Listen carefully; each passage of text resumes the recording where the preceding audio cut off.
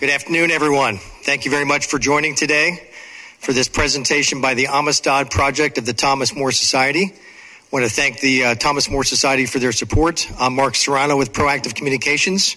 Just a reminder, please, to exhibit social distancing, wear your masks as you move about the room.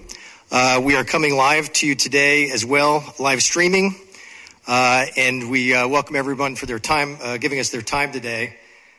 You will see through our press release that we are providing our documents, our slides, and the report that we're announcing today at got-freedom.org, got-freedom.org. And we thank you for joining us for this very important announcement as we release a new report about the influence of Mark Zuckerberg's dark money network in the 2020 election. Leading our presentation today will be the director of the Amistad Project, Phil Klein. Thanks, Mark. Thank you. And thank all of you for attending. I appreciate your attendance today and coming out in this. I guess it's beginning to look a lot like Christmas, which is kind of wonderful this time of year with the snow coming down. Again, my name is Phil Klein. I'm the director of the Amistad Project. And the 2020 general election witnessed an unprecedented and coordinated public-private partnership in swing states to improperly influence the election for Mr. Biden. This evidence that we're presenting today is present and available to all Americans so that they may see it and assess it, despite the effort of blue state governors and executive officials. The mainstream media has also tried to censor this evidence. Private interests and corporate oligarchs through social media have attempted to prevent the presentation of this evidence. Yet despite all of those efforts to prevent the American public from seeing the truth, America understands that there are serious problems with these elections, and its citizens are demanding that this not happen again, and that this investigation and the influence of private monies in this election through the purchase of local election officials and offices dictating how they manage the elections not ever happen again, and that we come to understand what occurred during this election. The report we are releasing today, entitled The Legitimacy and Effect of Private Funding in Federal and State Election Processes, was commissioned by the Amistad Project of the Thomas More Society and completed by Stillwater Technical Solutions, whose principal, James Carlson, is with me on the stage. James is a prolific author and writer, and he additionally has influenced public policy at the national level with the Department of Interior, the Department of Agriculture, the United States Congress, and the White House. His team has been working on investigating the influence of private monies for some time now, and that report will be revealed to you today.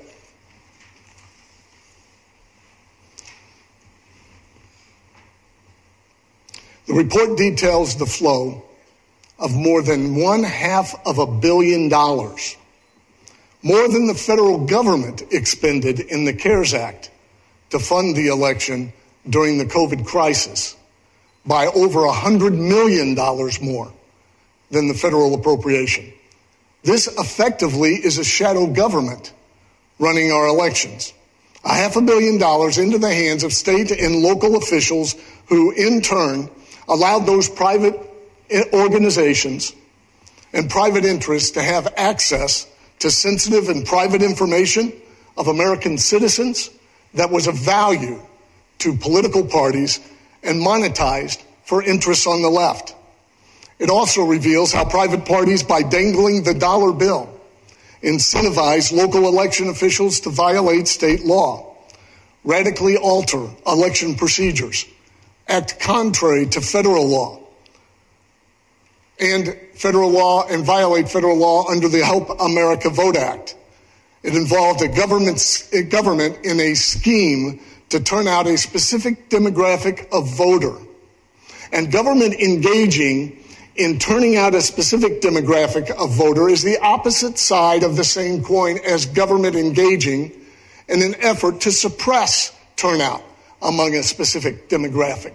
Such is not allowed under United States law and is a violation of equal protection and a violation of a prime precept in American law that all citizens need to be treated equally.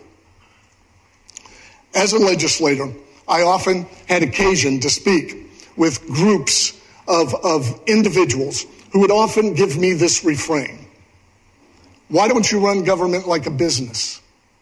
To which I replied, government's not designed to be a business. It has a much different objective than a business. Government must treat all citizens equally. That means there's inefficiencies in government. It is inefficient in an election to have more than one candidate. You know, we see efficiency in elections in the former Soviet Union when they had one candidate and the elections were run very swiftly and the results were known. That is not the role of government, to discriminate against certain persons and run the election efficient. It is to run it with fairness and transparency and access. And fairness and transparency and access are not the most efficient ways to count votes. It's much easier to let one person go in the room and determine the winner and come out and announce it than to actually allow America in the counting room. And instead, this time we ran government like a business, with $500 million of an oligarch's private monies dictating that America must be kicked out of the counting room, while the billionaire was allowed inside the counting room. This report and the evidence we're going to share today demonstrates that Mr. Zuckerberg's funds flowing through charities paid for the election judges, paid for the satellite offices to turn out the vote, paid for the machines, and dictated the policies that undermine state law. No. The real question we need to ask when we talk about the size of government is whether a specific function is part of government's role, or is it better done in the private sector? That's the real question. What is the scope of government's role? And government has the core responsibility of managing the elections.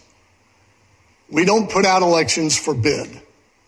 We don't have elections brought to you by Coca-Cola.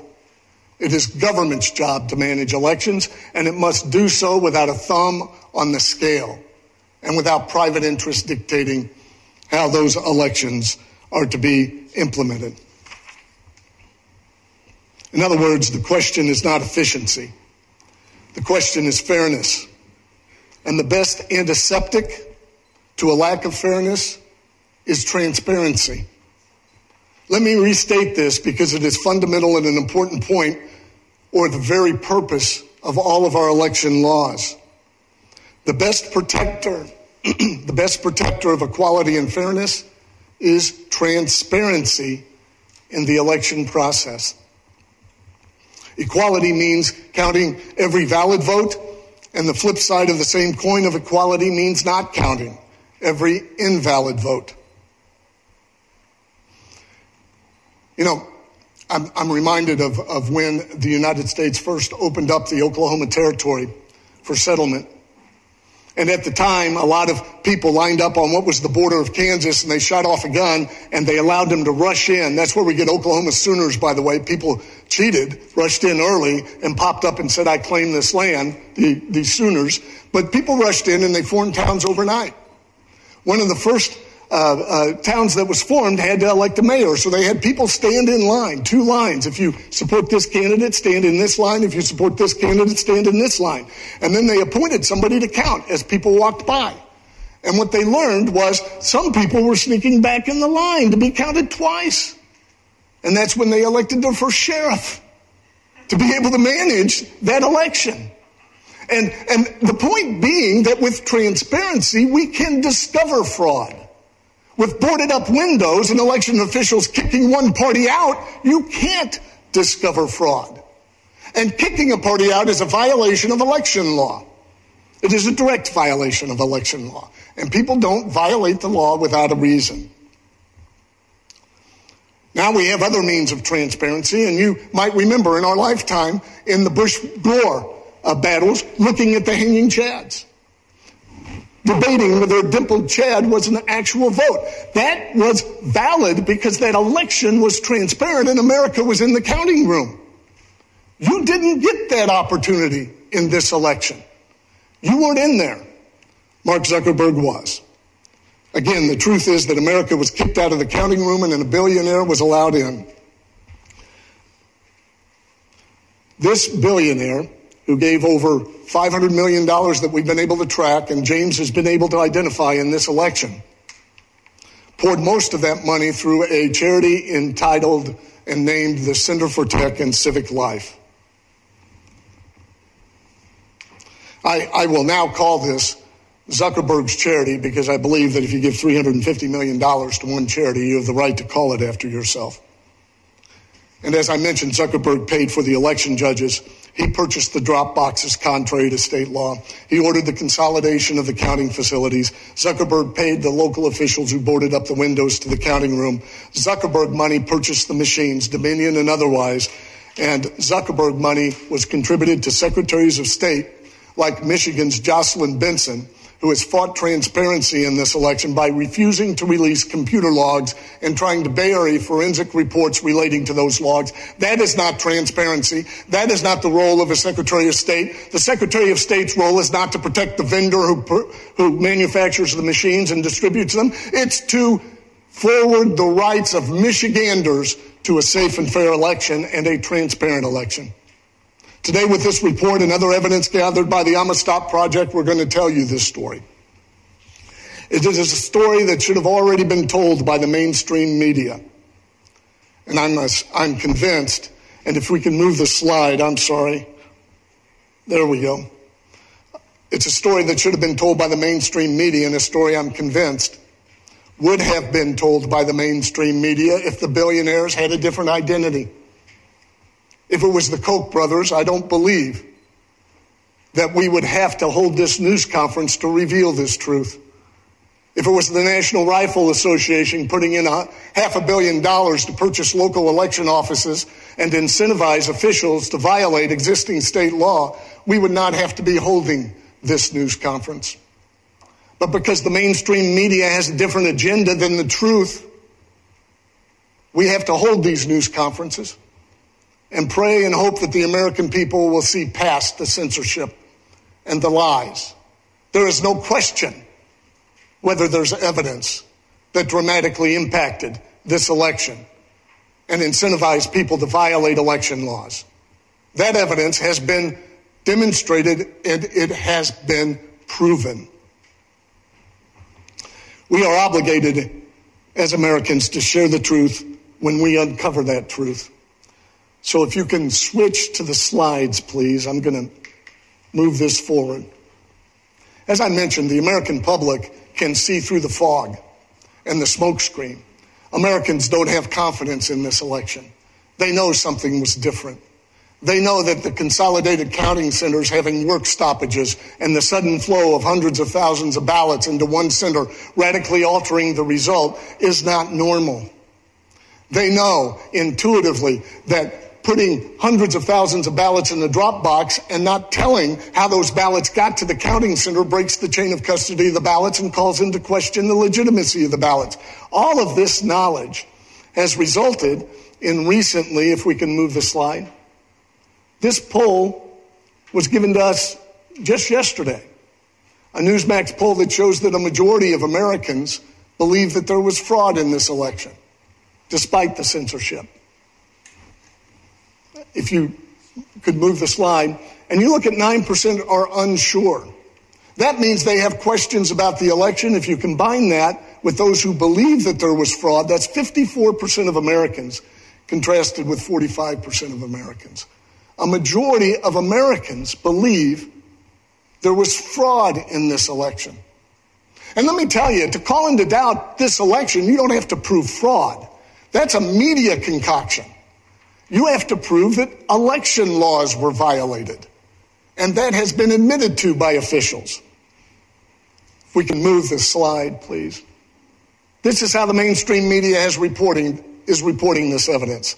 Amid false claims of election fraud.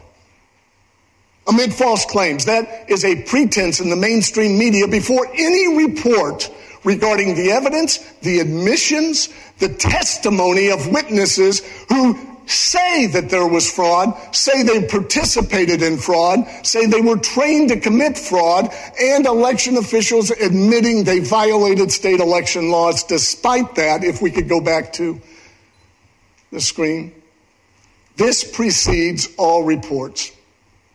Amid false. That is a lie. That is a media lie. And Americans deserve better, and they demand that journalists live up to the proud heritage of their profession. I received a phone call from a reporter from the Wall Street Journal who asked me this question. He said, Mr. Klein, how can you criticize the election process? You shouldn't criticize it. That undermines democracy. I laughed. The lifeblood of democracy is open discourse. The lifeblood of democracy is debate. The proud profession of a journalist is to criticize where government goes wrong. Every citizen in this nation has the right to stand up and proclaim criticism of its government. It is stunning to me that a member of the journalistic profession would say we shouldn't criticize the manner in which government conducted itself. That is stunning to me.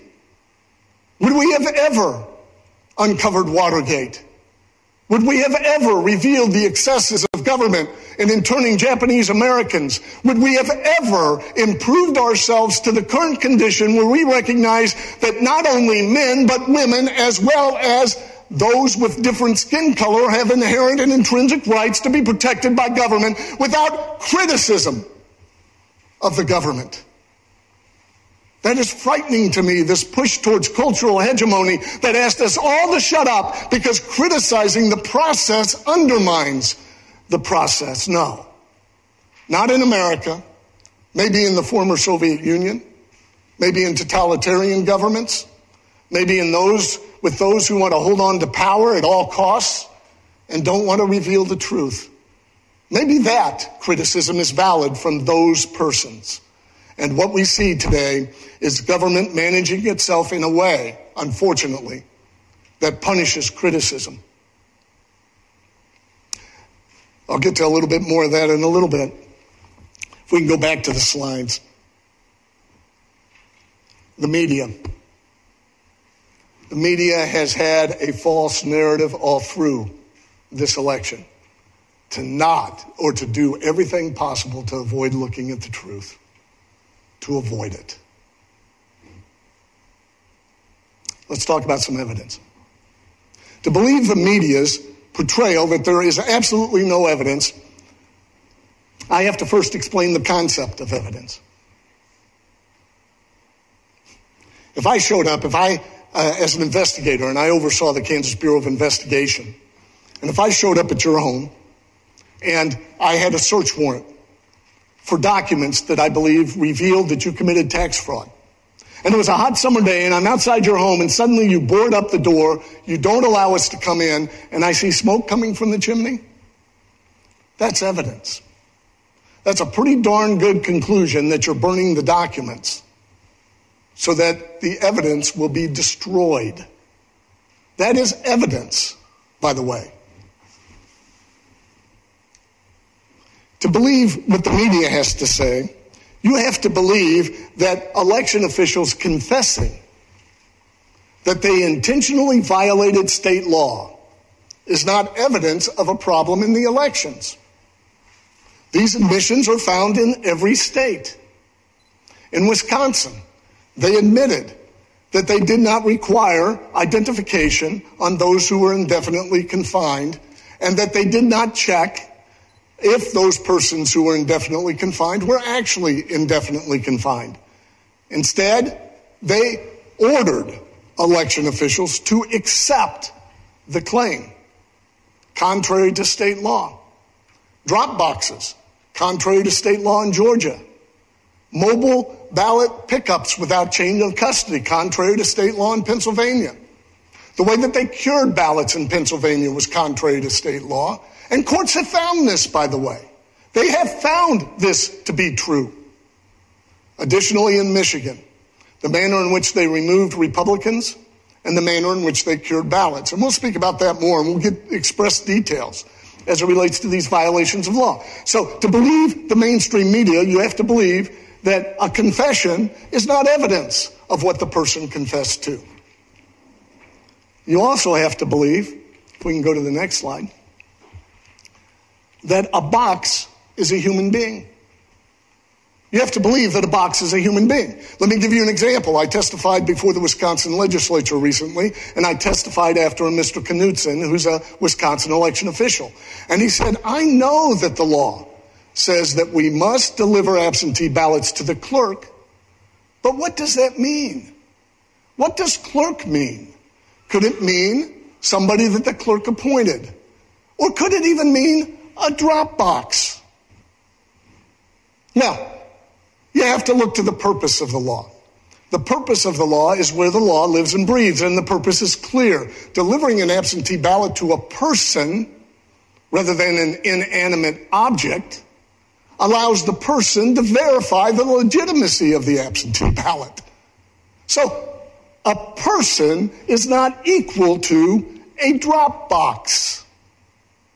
That is an admission of a willful and intentional evasion of the law. If I walked into this room and I had a gun, and I don't, by the way, and I pointed it at somebody's head and pulled the trigger, and I said, oops, I didn't know what a gun did, who amongst you would believe that I am innocent of shooting that person? A drop box is not a human being. It's not a clerk. It is an inanimate object without the ability to make sure that that ballot that is cast is one that is valid. To believe the mainstream media in this, and I've pocketed mine, you have to believe the next slide, please. Oh, here it is. You have to believe that the earth is the definition of place. Let me give you an example. Michigan law says that the place of the counting shall have present members of both major political parties. And remember that I said transparency is prophylactic to fraud. If you're not transparent, you can't prove the fraud. And what is happening in Michigan is the law allowed them to take ballots that could not be fed through the scanner because the paper, all military ballots were printed on the wrong paper in Michigan because somebody might have torn it or they had a coffee stain, and allows what's called election inspectors to look at that ballot and then fill out a new ballot for this person who's not there, cast it and count it. So they're casting votes for people who aren't there. That's why the law very wisely says both parties need to look at it to make sure it's done properly and sign off. And so what Michigan did in Wayne County is they formed a counting room. They consolidated it for the first time ever under Zuckerberg's plans. And they had 134 counting tables in a room the size of 2 football fields. And they said, we complied with the law. A Republican was in the place. He was in the cheap seats, or she was in the cheap seats, and they couldn't even see what was happening at the tables. To believe that's not evidence of fraud, you have to believe that when the legislature passed the law saying a Republican must be in the place, they actually meant any place on the planet Earth. Clearly, that's not the purpose of the law.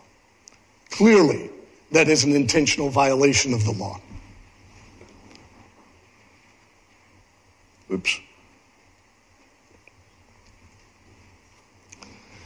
But it gets worse. Michigan is under siege. Michigan executive officials are now using the power of government to threaten those with whom they disagree with. Bringing this evidence forward not only gets you the mockery by the mainstream media who refuses to report it, it now gets ethics complaints filed against you if you're a lawyer, where you have the Attorney General, the Chief Law Enforcement Officer of the state of Michigan, tweeting that those who bring these lawsuits need to be investigated ethically. Now, we've talked about the importance of a public discourse in a democracy. That doesn't allow public discourse. That is a chilling of public discourse. That is asking lawyers to put their fear above representing their clients in legitimate litigation. That is wrong. And I'm stunned that the Bar Association and other organizations of professionals in the legal community have not condemned this type of activity by the chief law enforcement officer in the state of Michigan. But it gets worse.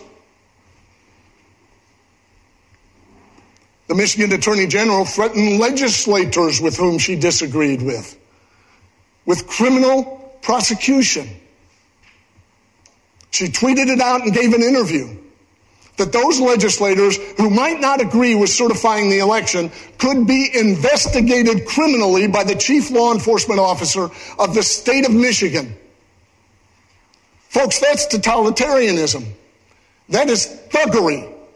It is stunning that America hasn't risen up with a uniform voice and state that when the state threatens people who are elected to be the voice of the people with criminal prosecution, if they speak on the people's behalf, should be arrested.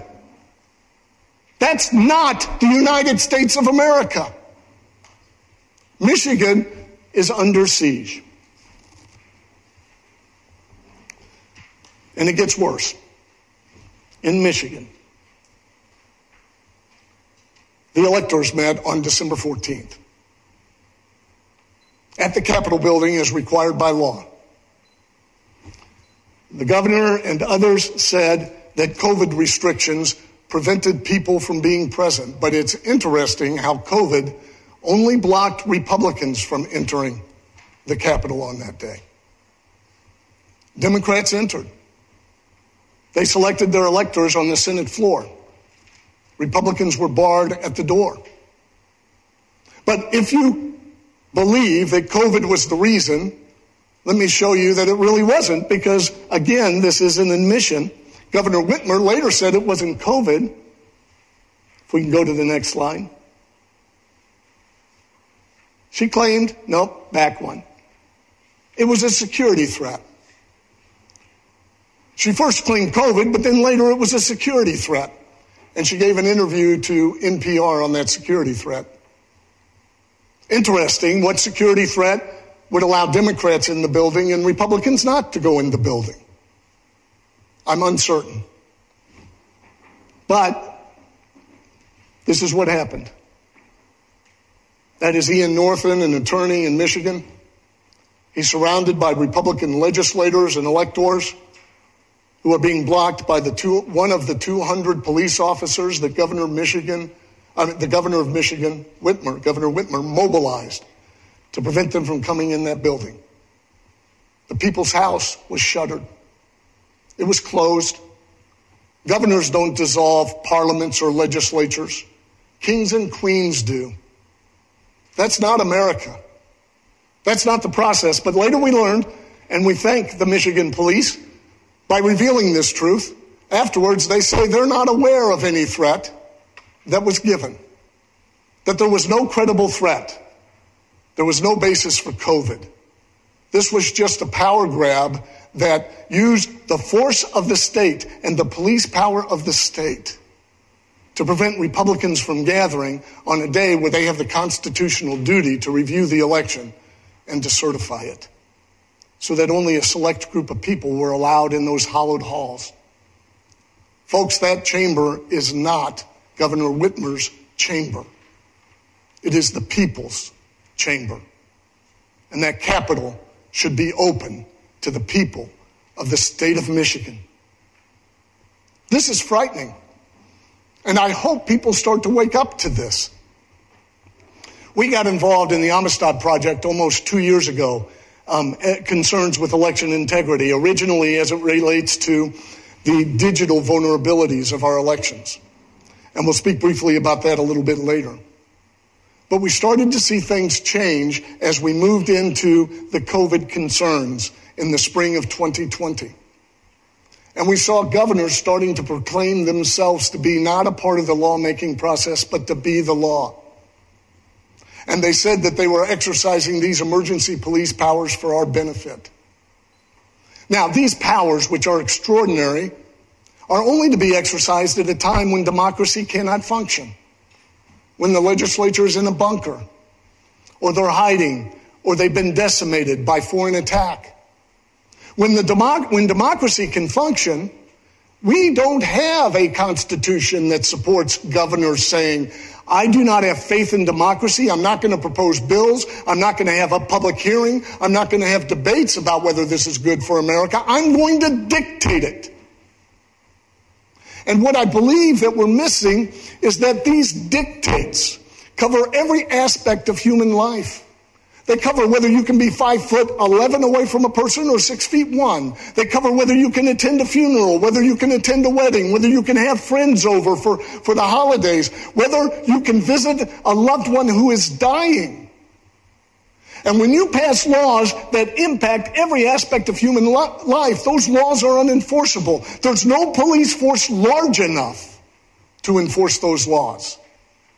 So what happens? They're only enforced against those who raise their voice against the government. And that's what you see happening in America today. Health or workout areas where somebody says the government's wrong, suddenly they get raided. A barber in Michigan who says, wait a minute, I disagree with this, they get raided. You see government not only playing favorites in elections, playing favorites in who has economic vitality and whose business is going to be crushed.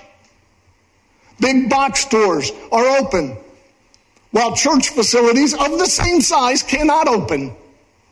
You have arbitrary enforcement.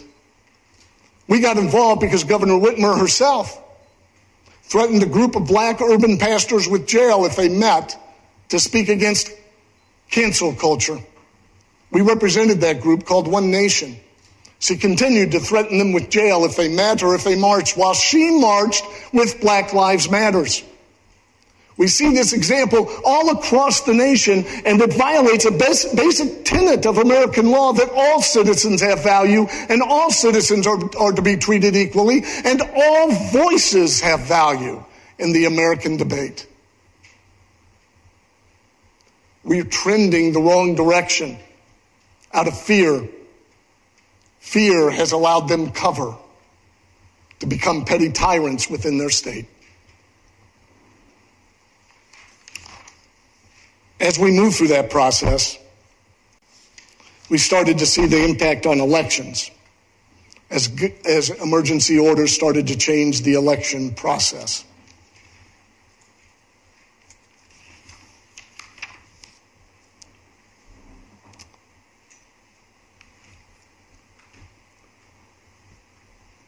This is the report prepared by Stillwater. And it shows the flow of private monies on the top tier from leftist organizations through 8 private 501c3s, as well as 2 quasi-public private entities, demonstrating how they became the shadow government that managed the elections in the urban core.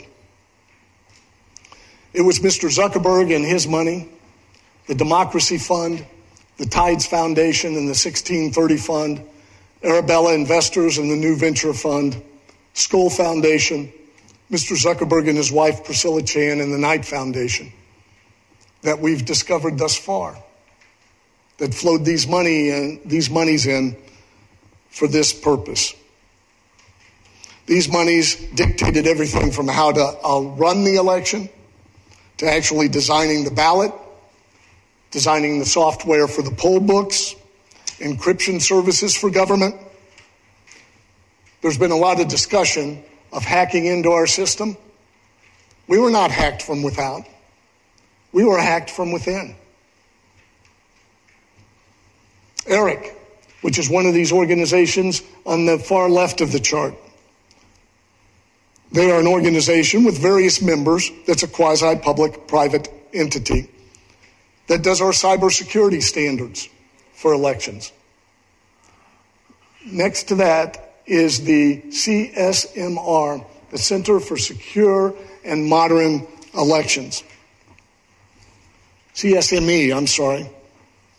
They are working to get easy registration changes at the United States Post Office, so that when you change your address, you are automatically changed in registration. But has anybody checked how easy it is to fill out a change of address form at the United States Post Office? It undermines the integrity and the verification of the identity of the person who is registering to vote. CEIR, the Center for Election Innovation and Research. Center for Election Innovation and Research received $50 million that we know of from Mark Zuckerberg. They authored the Pennsylvania voter registration system called SURE. And we have identified that alterations of that system occurred after the election, during a time when election challenges were being forwarded. The books were being cleaned up. $50 million to CEIR. They have, as you see on the sheet, they have access to driver's license information and are promoting an interface and sharing of driver's license information. They've teamed up with Democracy Works, who we believe, we haven't confirmed yet, has a contract with the United States Postal Service for complaints as it relates to the failure to receive ballots. That complaint information is valuable political information, and it's being shared with a select group of outsiders who then can share that information politically. The Center for Tech and Civic Life. This is what we're going to drill down on today. The Center for Tech and Civic Life. You will see the name Tiana Epps Johnson. She is all through this. Tiana Epps Johnson is also a member, or has been a member of some of these other groups, and heads up the Center for Tech and Civic Life. National Vote at Home Institute. You will see Jocelyn Benson, the Secretary of State of Michigan, is a part of the National Vote at Home Institute. They support vote by mail and home voting, which requires each individual voter to have the technology to print their own ballots. Imagine the lack of the chain of custody in printing your own ballots. And sharing this technology with the private sector is concerning in and of itself, because sharing the technology allows for the printing of ballots. The United States Vote Foundation, you've got the same funding, and they are seeking state directories and mailing lists, which can be privatized and used.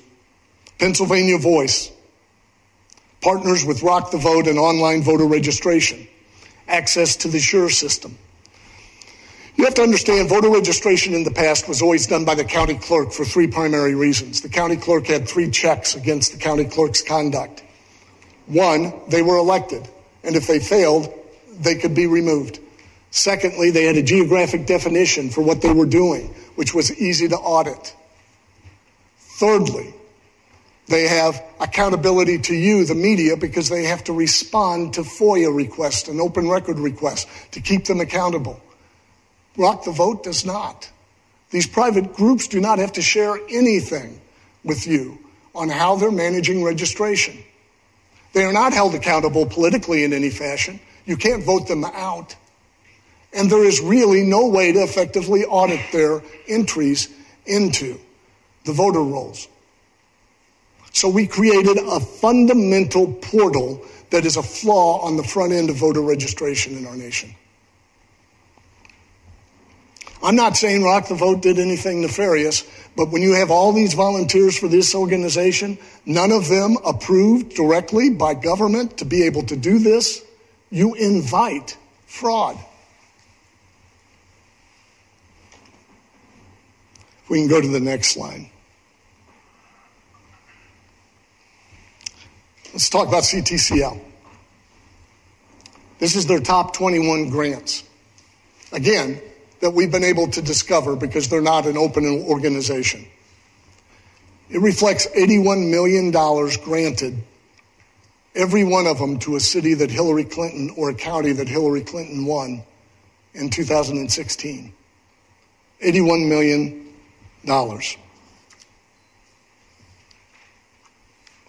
Let's move to the next slide, please.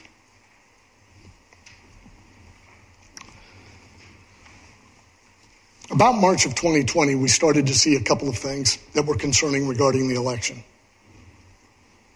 One was a score of friendly lawsuits And I'll explain what I mean by that. The left initiated dozens, scores of friendly lawsuits to change the way the election was done.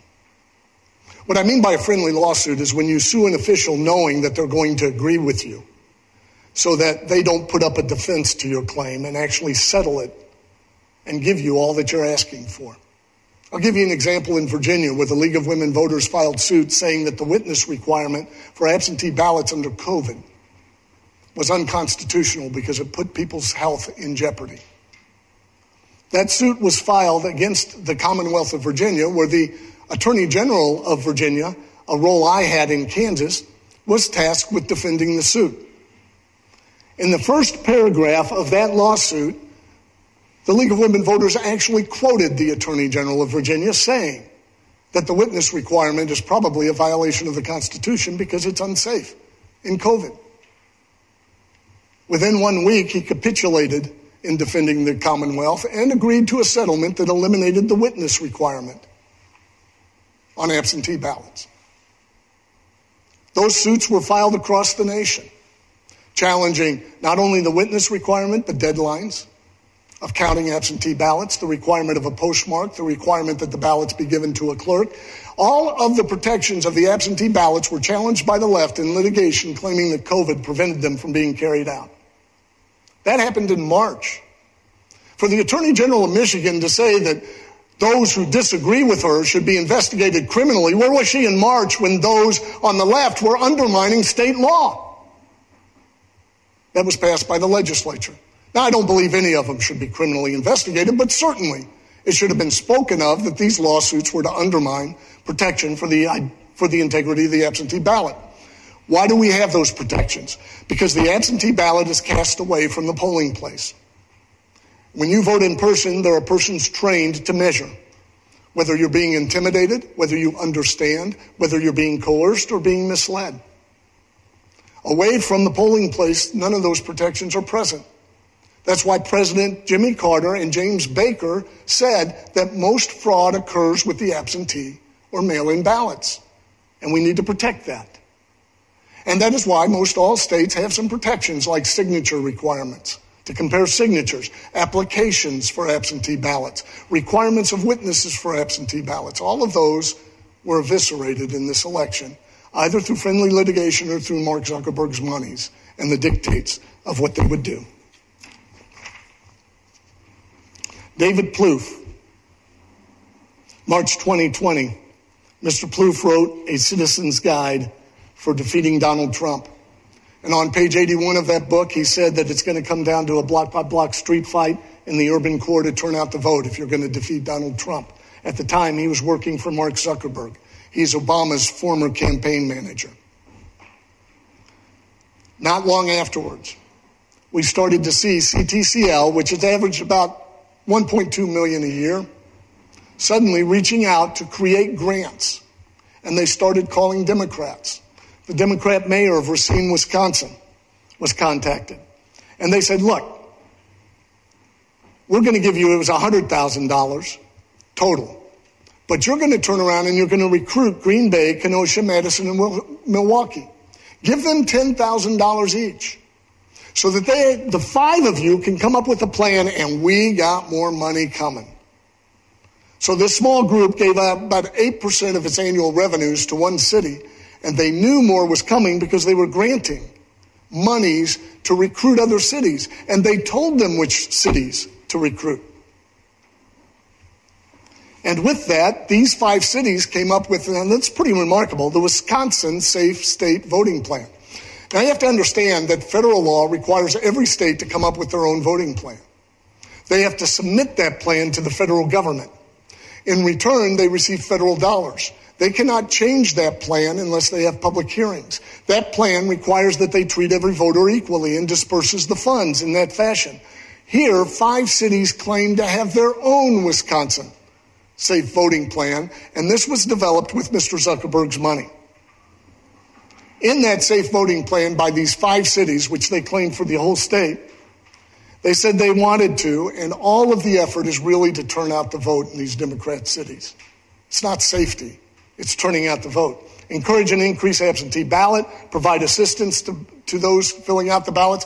They actually hired witnesses for the ballots because the absentee ballot required witnesses.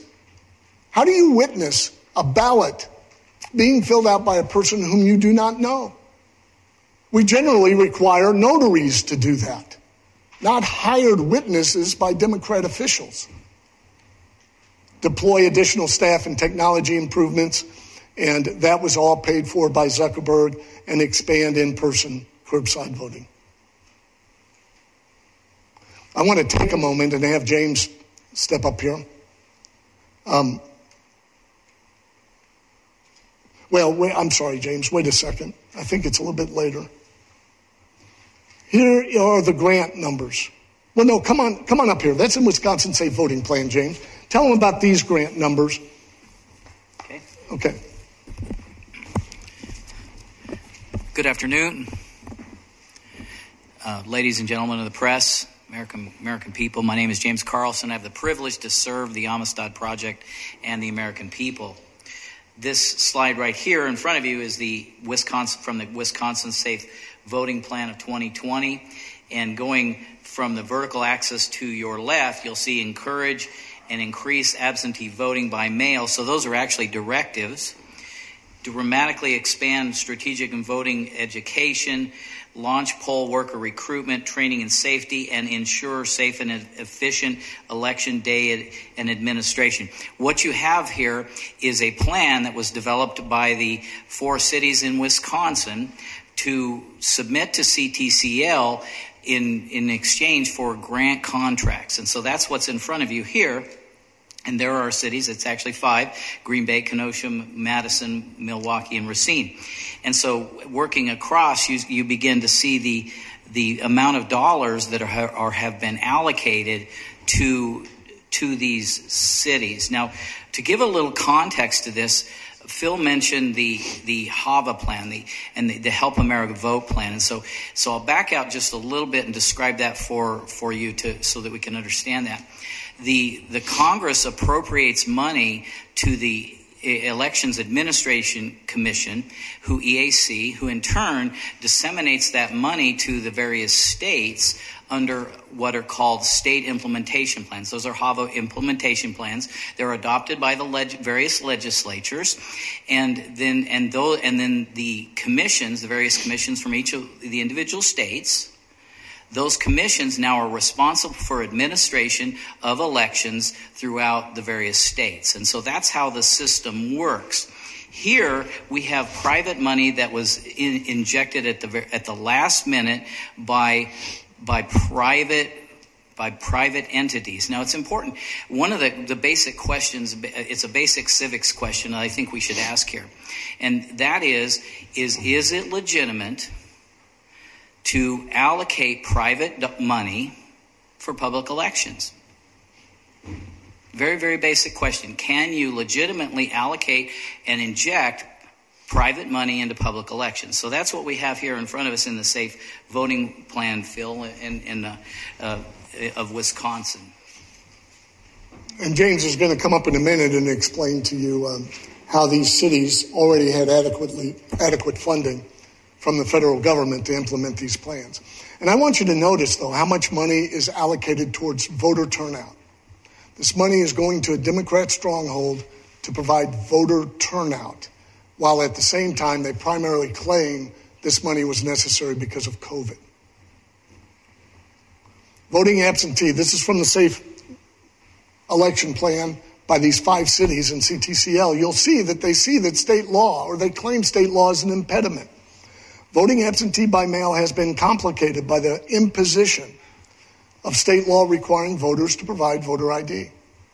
So in other words, they are planning on ways to circumvent or undermine that law passed by the state legislature. That's not the role of the cities. They should not be doing that.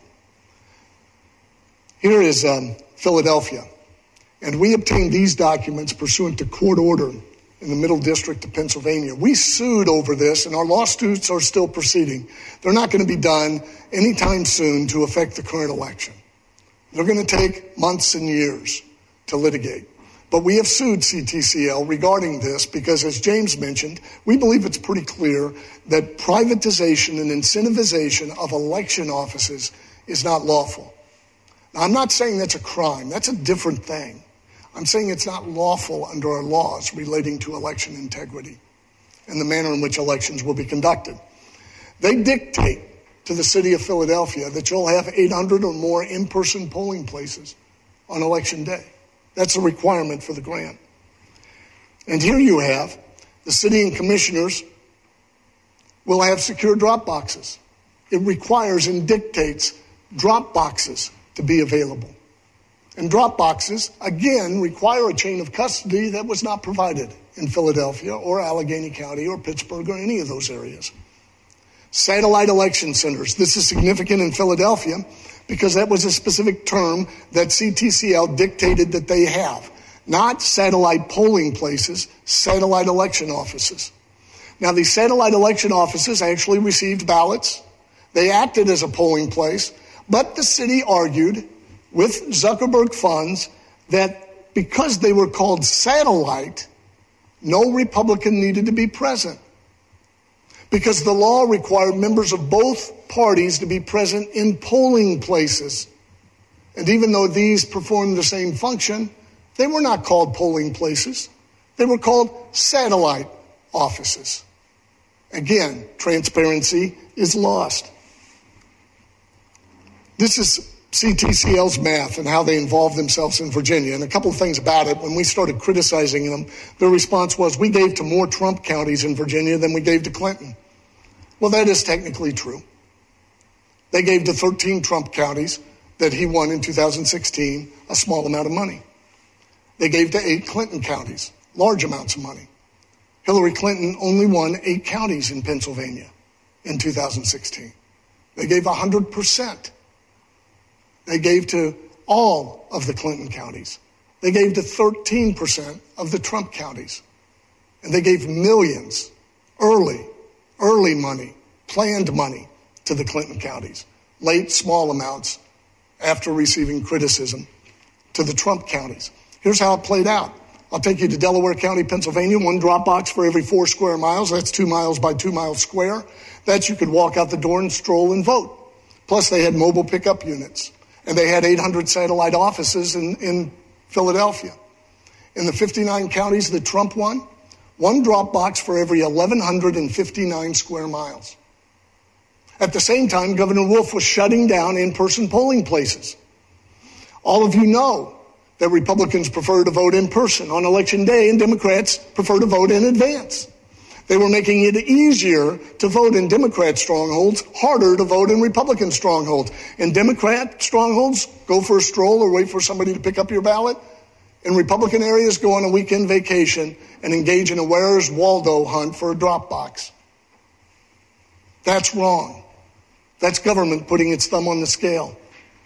And then there's this, a clawback agreement in every contract that CTCL did with Mark Zuckerberg money that says if you do not follow our plan, we're going to take back our money. All of it. You have to do what we say. And James, if you could step up and explain to them how that undermines the financial integrity of these cities that receive the monies.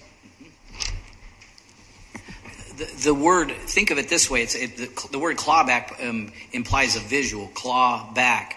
And so we found the clawback provisions in the CTCL contracts that were executed with local governments, local electoral officials, and these contracts, the CTLC contracts with clawback provisions, had within them specific language that said you must spend, the electoral officials must spend the money on specific things, drop boxes, satellite votings. There was a whole host of things that were stipulations in the clawback agreements.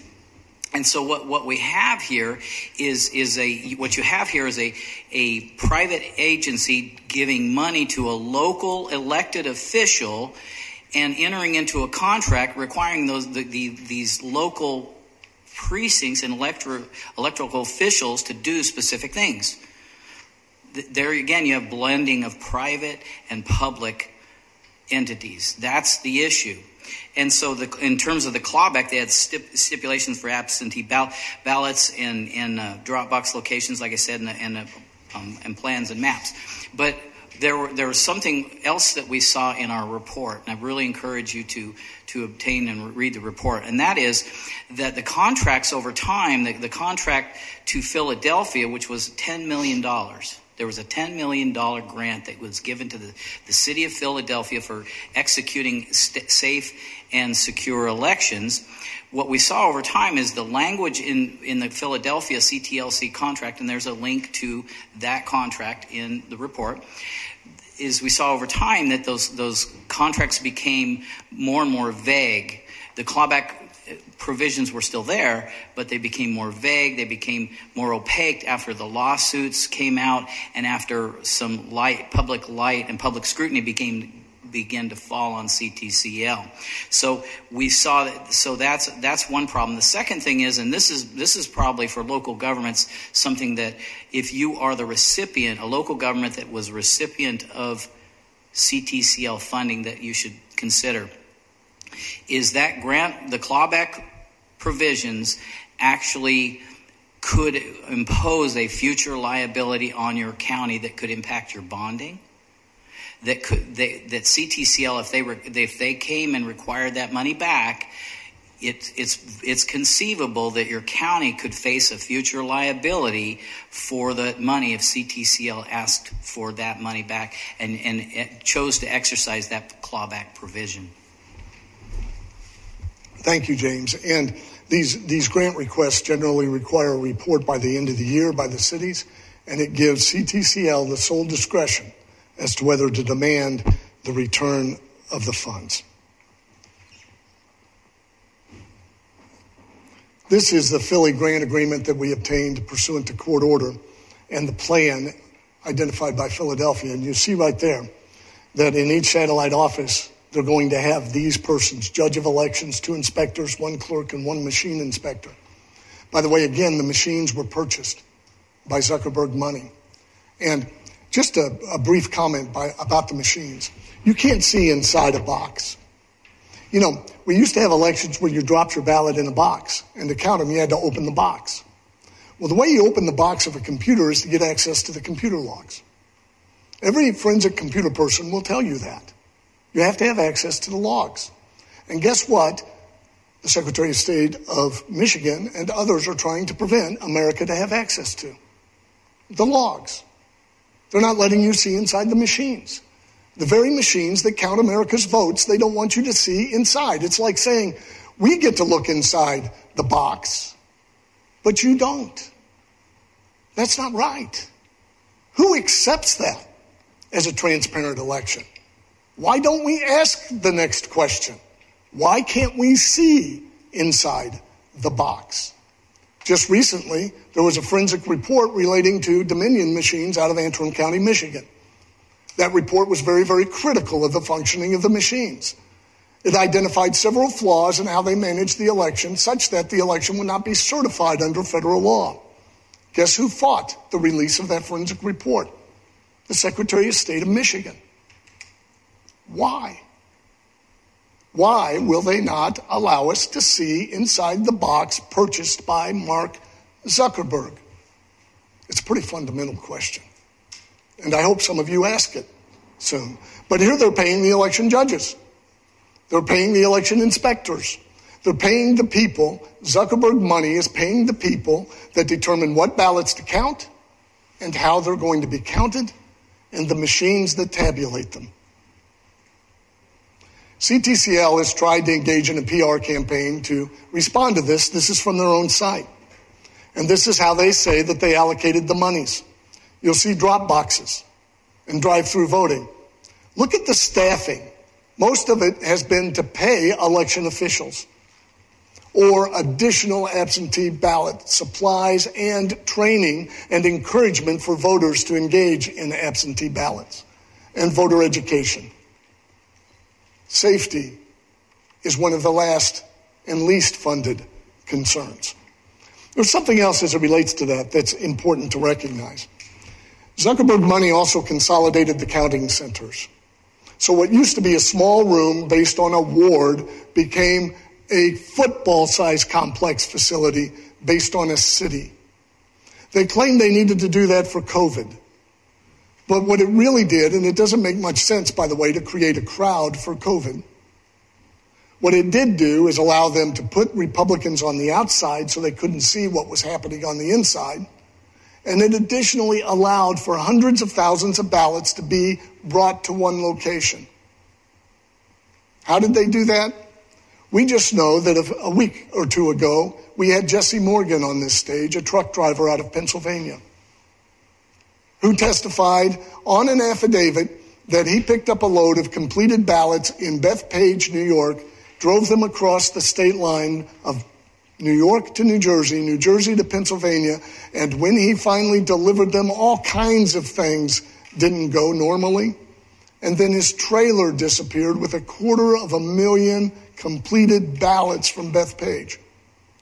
We corroborated his story by speaking with an expediter, a dock worker in Bethpage, New York, who stated that she saw this happen on multiple occasions. Ballots being loaded on trucks from a facility that doesn't even receive mail to process it. It only deals with bulk packaging. We have turned over that information to the Postal Service Office of Inspector General. And to date, the only investigation I'm aware of that they've done is to try to question Jesse's mother during a week when she was burying her own mother who died from stroke, and speaking to Jesse's ex-wife. American institutions are failing. Faith in our institutions is at an all-time low. It appears that people are not doing their job. And I would hope that you and the media would help us make sure that these persons and institutions do their job. James, if you could step up here and explain how these cities had sufficient funding and didn't need the CTCL money.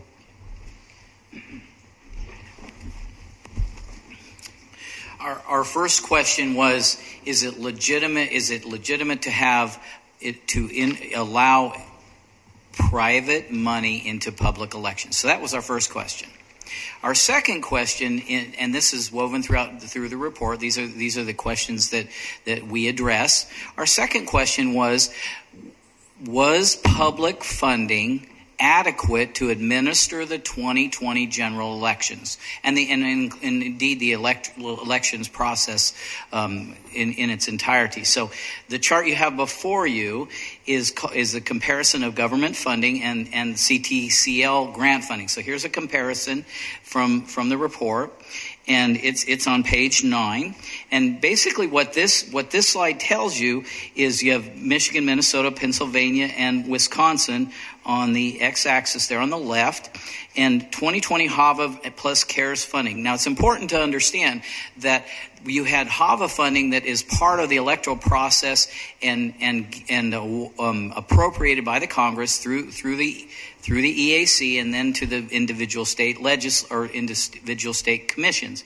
And then you had CARES funding, which was appropriated to respond directly to the coronavirus itself and the recovery. And so you had, and also electoral purposes. And so you had the combination of those two, and I had two other slides as well. The combination of that funding in Michigan, well, you just use that as an example, and we can just use that as an example. But the combination of funding for HAVA and CARES funding was $28 million and about $28,023 and some change. And so you go over to the next slide, and the CTCL. So you go over to the next column. And you have the CTCL grants, and those were awarded into Michigan. Okay, so these are actual grant monies that were awarded to various cities throughout Michigan and accepted and received by local officials. And that's really, really important as well. We had local electoral officials who were opting and choosing to take CTCL money, private money, in lieu of available federal funding. Okay, so that's an important point. And so in the case of Michigan, they accepted $6,369,753. So, and these are all facts that came from the EAC's website, and there's links on the hyperlinks on the report that go right to the government report. I'm sorry, James. Let me know what the EAC is. The EAC is the Elections Administration Commission. Elections Assistance Commission. Yeah. And so the take-home message from this slide for Michigan is that the CTCL grants that were awarded into Michigan comprised about 22% of the funding available. Now, one of the things I'll tell you ahead of time, and then I'll demonstrate it through the charts, is that you actually had CTCL and private funding that supplanted available government funding. So there was plenty of government funding available absent any private funding whatsoever. And that's counter to the CTCL narrative. You'll see that they came out very early on and said we need to fund elections, we need to fund electoral processes, we've got COVID, we've got all these things going on. And so we want to be we want through our 501c3 charity donate money through local electoral officials or give money to local electoral officials. But yet there was plenty of funding available. So next slide, please. Okay, here in this one, we have HAVA and CARES funding plus state matching funds. So again, we'll just stay with Michigan. In 2019, the HAVA carryover. So in Michigan, that's the state we're talking about. In Michigan, you have a $6.6 million carryover from 2019 into 2020. So that was unspent HAVA funds that rolled over into 2020. And then the Michigan secretary, who is the officer in charge of HAVA, that's Jocelyn Benson in Michigan, received another $12 million. And then there's a state match requirement. And then CARES funding. And so the total here into Michigan available for administration of elections throughout the 2020 general election cycle was $34,689,000 and some change. So that's the number that's the money that's available for administration of elections, 2020 elections and electoral processes in Michigan. Plenty of money available. Next slide, please. Okay, and so here, this one is the actual expenditures. So we had money that was allocated. Federal money that was allocated through HAVA and CARES. And this slide actually demonstrates the expenditures. And so the amount appropriated from our previous slide was $11.3 million. The state match was 2.2, and the initial total available for administration was about $13.5 million. Now, what's important about this is that you had the expenditure. The state of Michigan only spent $6.8 million of the available public funds, which is about 49%. And instead, what you had, these are EAC charts from the federal government. There's hyperlinks in the report. But and by the way, when we talk about the report, that we're authors, always kind of promote their own work. So sorry if I'll stop saying that too much. But here, the available funds, here's the take-home message from this slide. This is really, really important, is only 50% of the monies were spent as of September of 2020, and instead you had the Secretary Benson and the electoral officials coming out and promoting private funding for public elections. That's a very, very important, in lieu of public funds, ample public funds that were available. Thank you, James. And in anticipation of the question, I want to move back, and you see the $34,689,000 from Michigan there, but that includes other funding in addition to CARES, which was passed in March 2020. You go here, and James is only mentioning the CARES funding, and there you see that $11 million again, $299. So just out of the CARES appropriation, Michigan still had $6.7 million available to it for the 2020 election, or 49% of its funding, when it accepted a CTCL grant. So absolutely demonstrates there was not a need for this private funding at this time, and that all of these cities should have been treated equally with the other cities in the state of Michigan as it relates to the management of the election. If we can go to the next slide. Oh, I'm the one controlling it. Going through and identifying the violations of state law by state. And it's important to note that these violations occurred everywhere there was Mark Zuckerberg money. Everywhere there was Zuckerberg money. Arizona. They failed to comply as it relates to the chain of custody on drop boxes. And additionally, they allowed people to vote at addresses where they were no longer residing because of the drop boxes. Georgia, you have several examples of how they violated state law. I would encourage all of you to look at articles recently published in Georgia regarding drop boxes. And additionally, Georgia responses to drop boxes by Michael Patrick Leahy, who is a journalist who's been demanding this chain of custody logs that he's not getting forthcoming as it relates to Georgia law and the drop boxes. These chain of custody are required by election laws, and they're not being provided. Who picked them up? When? How long did it take them to deliver them? Did they have 2 persons per key? Those types of answers are not being provided. Wisconsin violated several aspects of law, and I mentioned some of them. One was the clerk who said, or the elections official, Mr. Knudsen, he said, I don't understand the definition of the word clerk. It could mean a box. Where the law in Wisconsin is very clear. You must deliver ballots directly to the election clerk. And there's other examples as it relates to those who are indefinitely confined do not need to show voter ID. The Wisconsin Supreme Court actually chastised election officials on 2 occasions, saying that you must follow the law, that these persons have to be actually indefinitely confined before you excuse them from the voter ID requirement. In Michigan, there were problems with curing the ballots. In that they excluded people from watching the curing process. They excluded people from being able to watch the management of the ballots. And again, breaking the chain of custody as it relates to drop boxes. I believe the story in Georgia, by the way, indicates that there are over 500,000 ballots cast through drop boxes in which there's no chain of custody provided. Pennsylvania, I'll describe this briefly, but there's much more, and you can get this afterwards. In Pennsylvania, the Democrat areas that had Zuckerberg money decided to cure ballots contrary to state election law. Election law says that if the absentee ballot is not completed in a proper fashion, that it is not to be counted.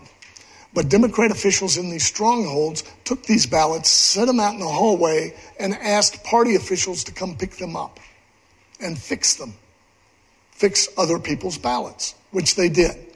In Republican strongholds, that was not done because, one, they believed it was against the law, but secondly, they didn't have the resources because they didn't have the Zuckerberg money to hire people to manage that process.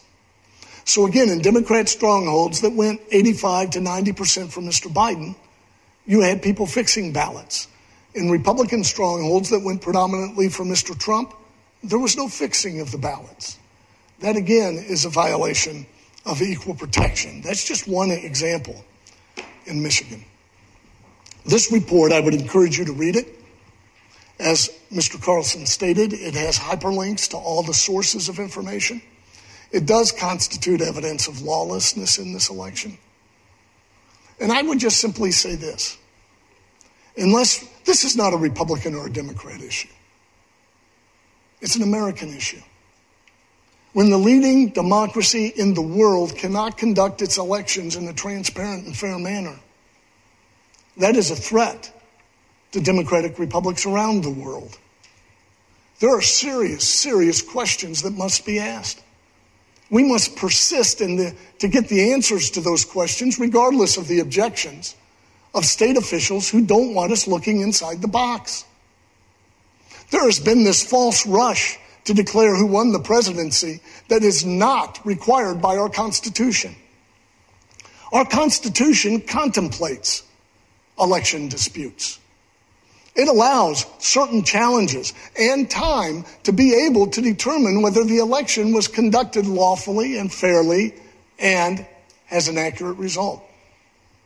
These deadlines that we keep talking about of the Electoral College are done and passed through Congress statute. They can't override the Constitution. Moreover, primarily they were done out of convenience. They were last amended in 1945. If you go back far enough, the election date was determined based upon when the harvest would come in, and the meeting of the Electoral College was based on how long it took to ride a horse to Washington, D.C. Why in the world should we allow those deadlines to prevent a full-scale understanding of this election? Moreover, there is another challenge to American democracy right now. And that is, under Article 2, Section 1, Clause 1 of the United States Constitution, legislatures are given the primary responsibility in determining the electors. That means they have the responsibility of reviewing the election to make sure that it was lawful and also fair, and exhibits a result in which we can have faith.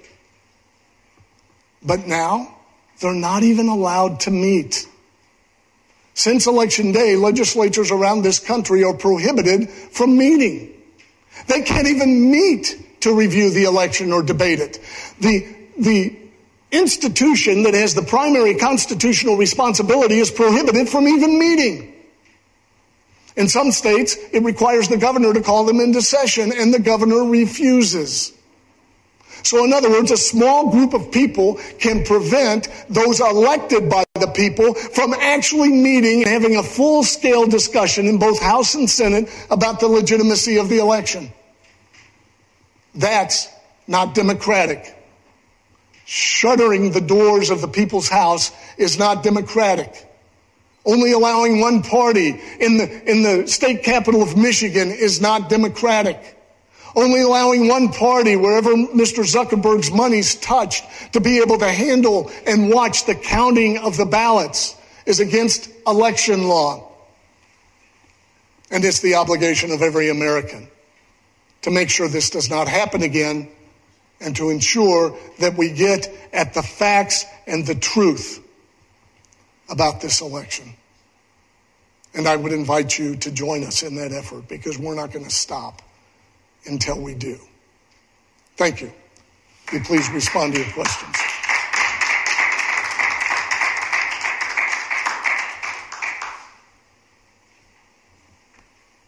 Questions? Yeah. And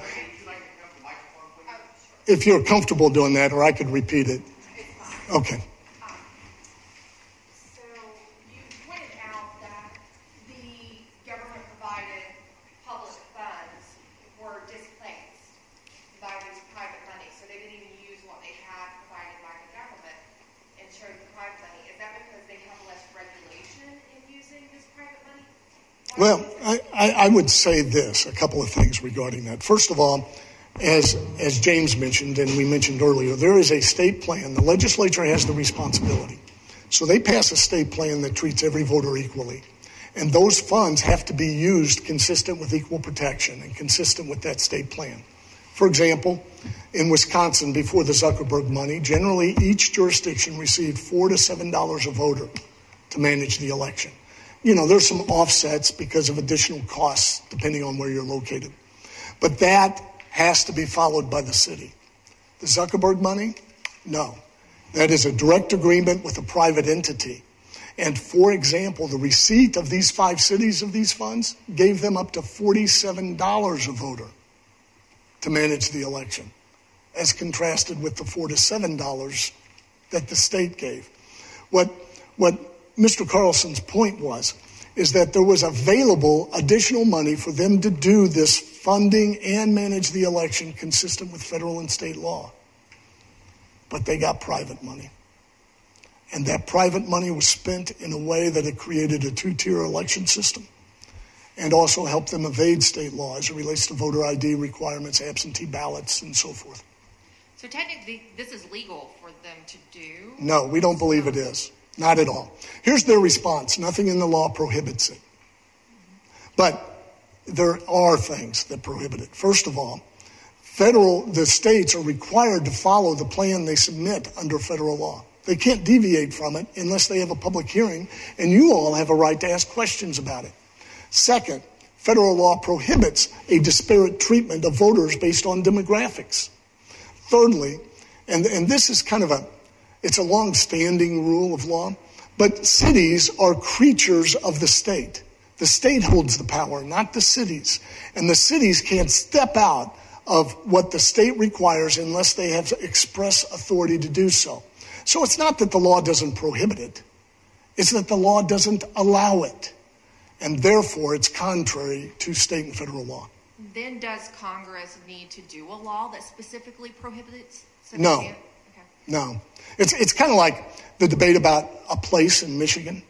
Do we need a new law that says that at the counting facility, there must be a representative of both political parties in the place of the counting? Well, you would not think that we would need that unless people tortured what the definition of place is by replacing the purpose of the law to allow people to see with the strained definition that place means the planet Earth.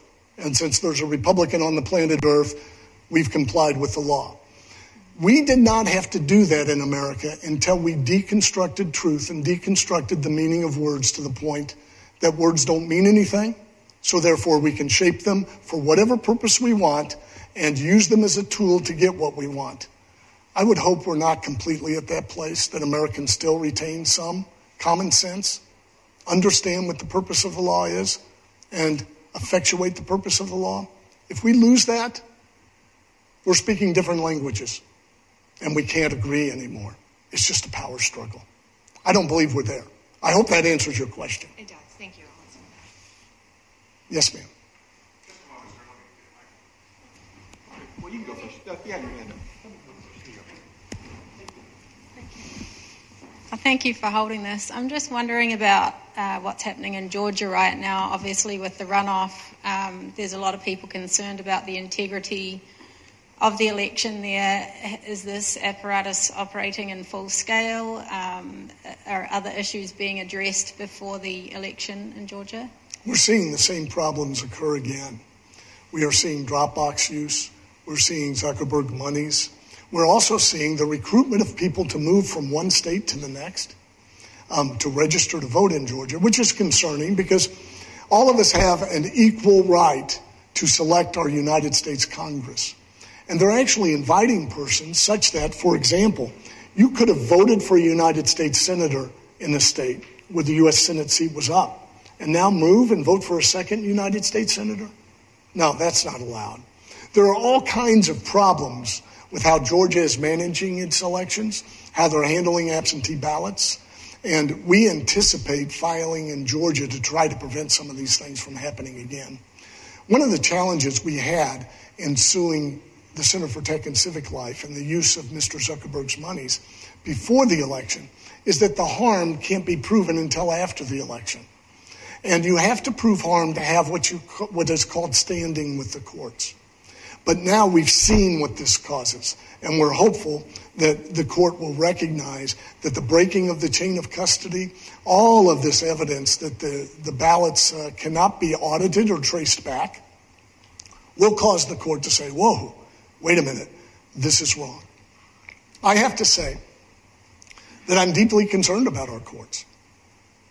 I'm concerned about their unwillingness to engage in what is clear evidence of violation of state legislature mandates on elections. I somewhat understand it. They want to wash their hands of things and say it's a political issue. You go fix it. But we've had an unprecedented election with private interests dictating how elections will be managed. It's never happened like this in United States history. It demands a judicial response. I'm not confident we will get it because, unfortunately, in some ways, the court has become political as well. And that ties in with my last question is how did we sort of get to this point where we see so many issues coming out of the election? Was it breakdown in the judicial system, no enforcement over a long period of time? Is it the executive branch? How did all of this sort of mess come about? Well, in a broad sense, I'll say this, and forgive me if I'm redundant, and I've already said this. I believe one of our nation's greatest strengths is America gets what it wants, and one of our greatest weaknesses is America gets what it wants. I believe the American people have chosen distraction and noise rather than the hard work of digging down and understanding the truth and then demanding a response to the truth as we learn it. That demand has to come to our elected officials. It has to come from the American people. Our legislatures and our Congress have been deficient in watching and making sure our elections are conducted properly, consistent with law. We have privatized things to the point that election officials have no direct control over what happens. And in some ways, they've enjoyed that because they get to wash themselves of responsibility and say it wasn't my fault. You pass a law that says elections will be fair, and then you claim credit for passing the law without actually ensuring that they are fair. And I'll say this, we didn't anticipate this. Who can anticipate we'd be arguing over the meaning of the word place, or whether a human being is a box? So that erosion in our culture, in the understanding of truth, was not anticipated in law. So in some ways, I don't foist all the responsibility on the legislature, but they need to wake up, because the truth is right now, and we will be filing litigation in this regard, right now the primary body with the responsibility of determining the outcome of the presidential election under the Constitution is state legislatures. And they can't even meet. Since November 3rd, they haven't been able to meet. What vigilance is that? To have the responsibility of determining whether the election was fair and lawful, and then never meeting to determine whether the election was fair and lawful. All of those things have contributed to allowing this to be, and it can't happen again. It can't happen again. So my understanding in speaking with legislators and others is they are committed to it not happening again. And I would hope Democrats, once we get past, is it Trump or Biden, we've got to get towards how do we do fair elections? And that's going to take both parties. And we've got to stop this rhetoric, and journalists have to do their job. Journalists have to insist on it and not just accept simple responses. Well, that follows into my question. We've seen the mainstream media basically go silent on all this covering other than the great outlets that are here today. Have we heard a response from Zuckerberg about all of this? And my second question is, there's millions of Americans out there that have not seen this information. And if they saw this information, maybe their outlook on the election would change. And so if and when all of this is reversed, it kind of makes it a little easier to take, knowing of all the corruption that was involved. So how do we get this information out, and how can people understand it so that they can process what needs to be changed? Well, thank you, and thank you for being here. That's so vitally important. There are two things you need to control if you're going to control a nation: the flow of information and how a nation elects its leaders. And Mr. Zuckerberg has checked both boxes. Moreover, some of those leaders that he has put in place are advocating continued shutdowns and restrictions on American freedoms. That is enabling one of the largest shifts in wealth in United States history. Mom and pop businesses are dying. Chain businesses, big box stores, Amazon, all of those groups are flourishing. We're close to creating a corporate oligarchy in this nation. And I do believe this. I believe once you get past mainstream media, and if you can capture the interest of the American, as we saw with the polling, over half of Americans, 54% if you consider those who are unsure, believe that there was some problem with this election. I believe there's a larger number than that if they get their information and take the time to challenge the information that they receive, rather than just receive it. So I do believe that this nation has the deepest reservoir of an understanding of the importance of a democratic republic and the belief that all persons are created equal than any nation on the face of the globe. Communicating with them, letting them see the danger. And I would encourage them to do this. I would encourage them not to think about how this is affecting me directly. Not only to focus on that, but to focus how it's affecting others. Because what tyrannies do is they tick off those and limit the rights of those who are challenging them. They don't take on an entire society. They take on a portion of the society. And then they spread and take on others. And what we're seeing right now with the actions of the Attorney General of the state of Michigan, the actions and comments of the Secretary of State, the shuttering of the state capitol by Governor Whitmer, are the first steps in trying to limit dissent. Dissent. That should awaken every American.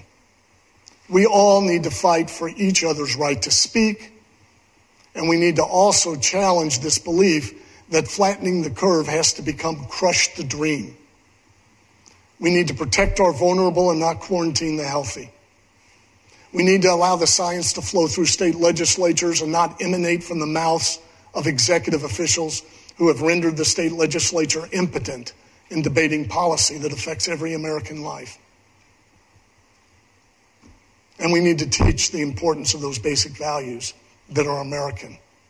So I'm not sure I answered your question, but that's what we must continue to do. Any other questions? Yes. Thank you. Georgia, Pennsylvania, and Michigan's Secretary of States recently, I think it was yesterday, had a big Zoom call. They broadcasted it on C-SPAN. And they talked about how it was extremely secure. It was a historic level of security of the election. What would you say to them? How many of you believe that? I mean, if it was, why not open the door? If it was, why is Secretary Benson trying to prevent the release of a forensic report relating to the machines? If it was, why weren't Republicans allowed in the counting room? If it was, why not explain why $500 million of private money dictating the manner in which elections were to be run was allowed into the management of the elections? You know, all of these secretaries of state have acted contrary to their expressions. I have never investigated somebody. And again, I'm not saying that this is criminal, okay? It's important to understand that. There's a difference between violating statute that protects the integrity of the elections and committing a crime. There's a profound difference. And you don't have to prove a crime to prove that the election didn't follow the law or invite fraud. But I've never investigated anybody who was guilty who wanted me to see the evidence that they possessed and controlled. And I've never investigated anybody who was innocent who didn't want me to see the evidence that proves their innocence that they possess and control. Open up the doors. If it is that safe, let's get the ballots.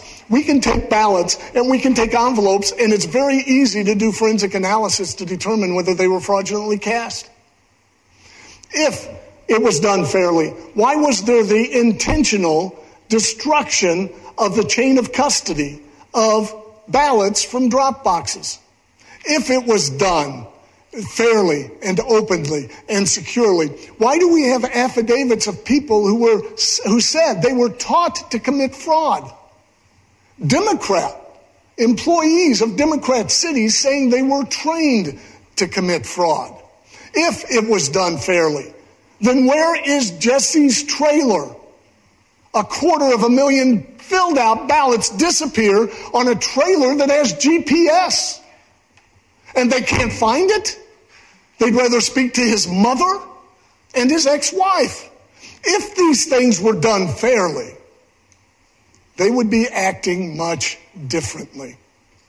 So I have my doubts, and by goodness, as an American citizen, I have a right to have my doubts. All of us do. 54% of Americans do, and we have the right to answers, not this, don't worry, nothing's going on. There's no fraud here. It doesn't cut it.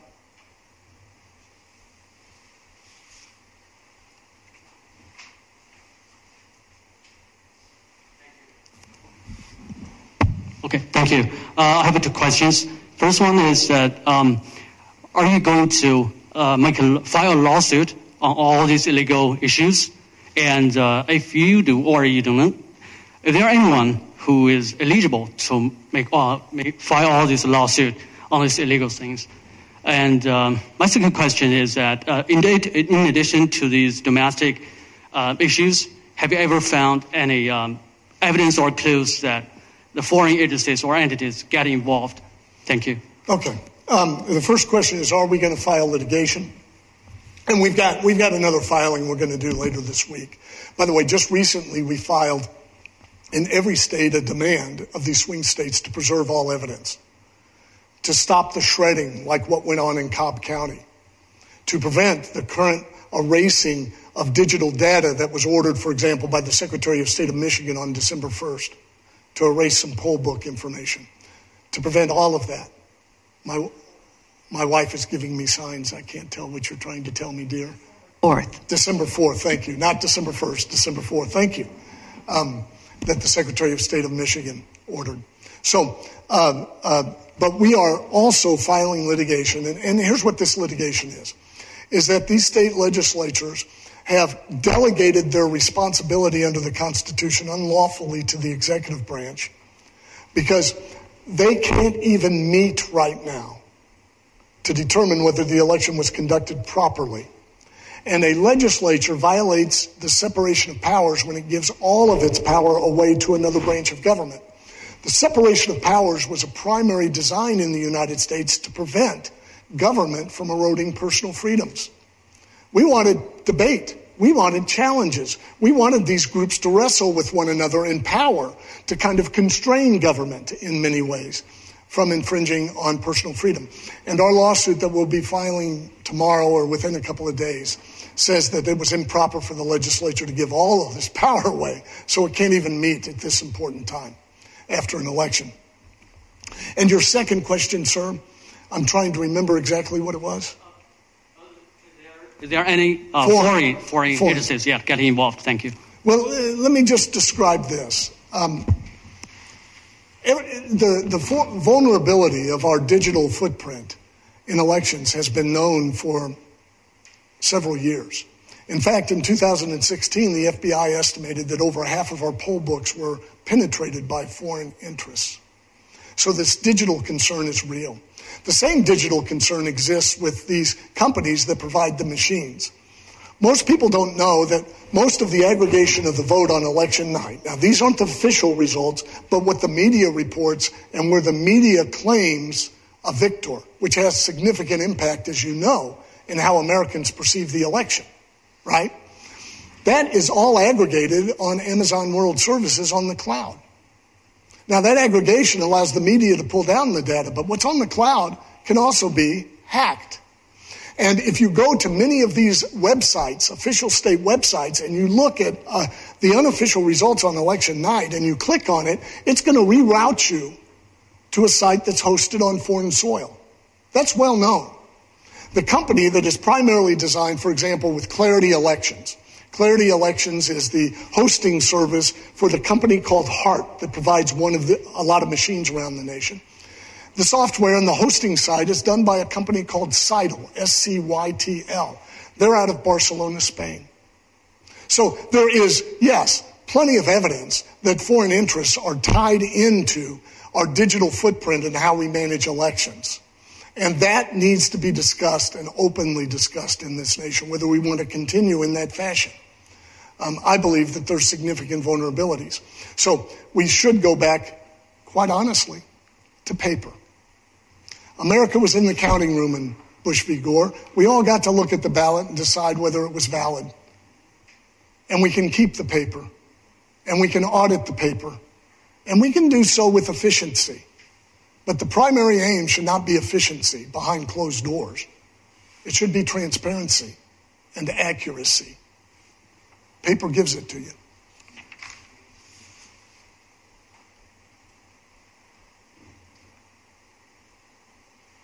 Thank you all. We greatly appreciate your time.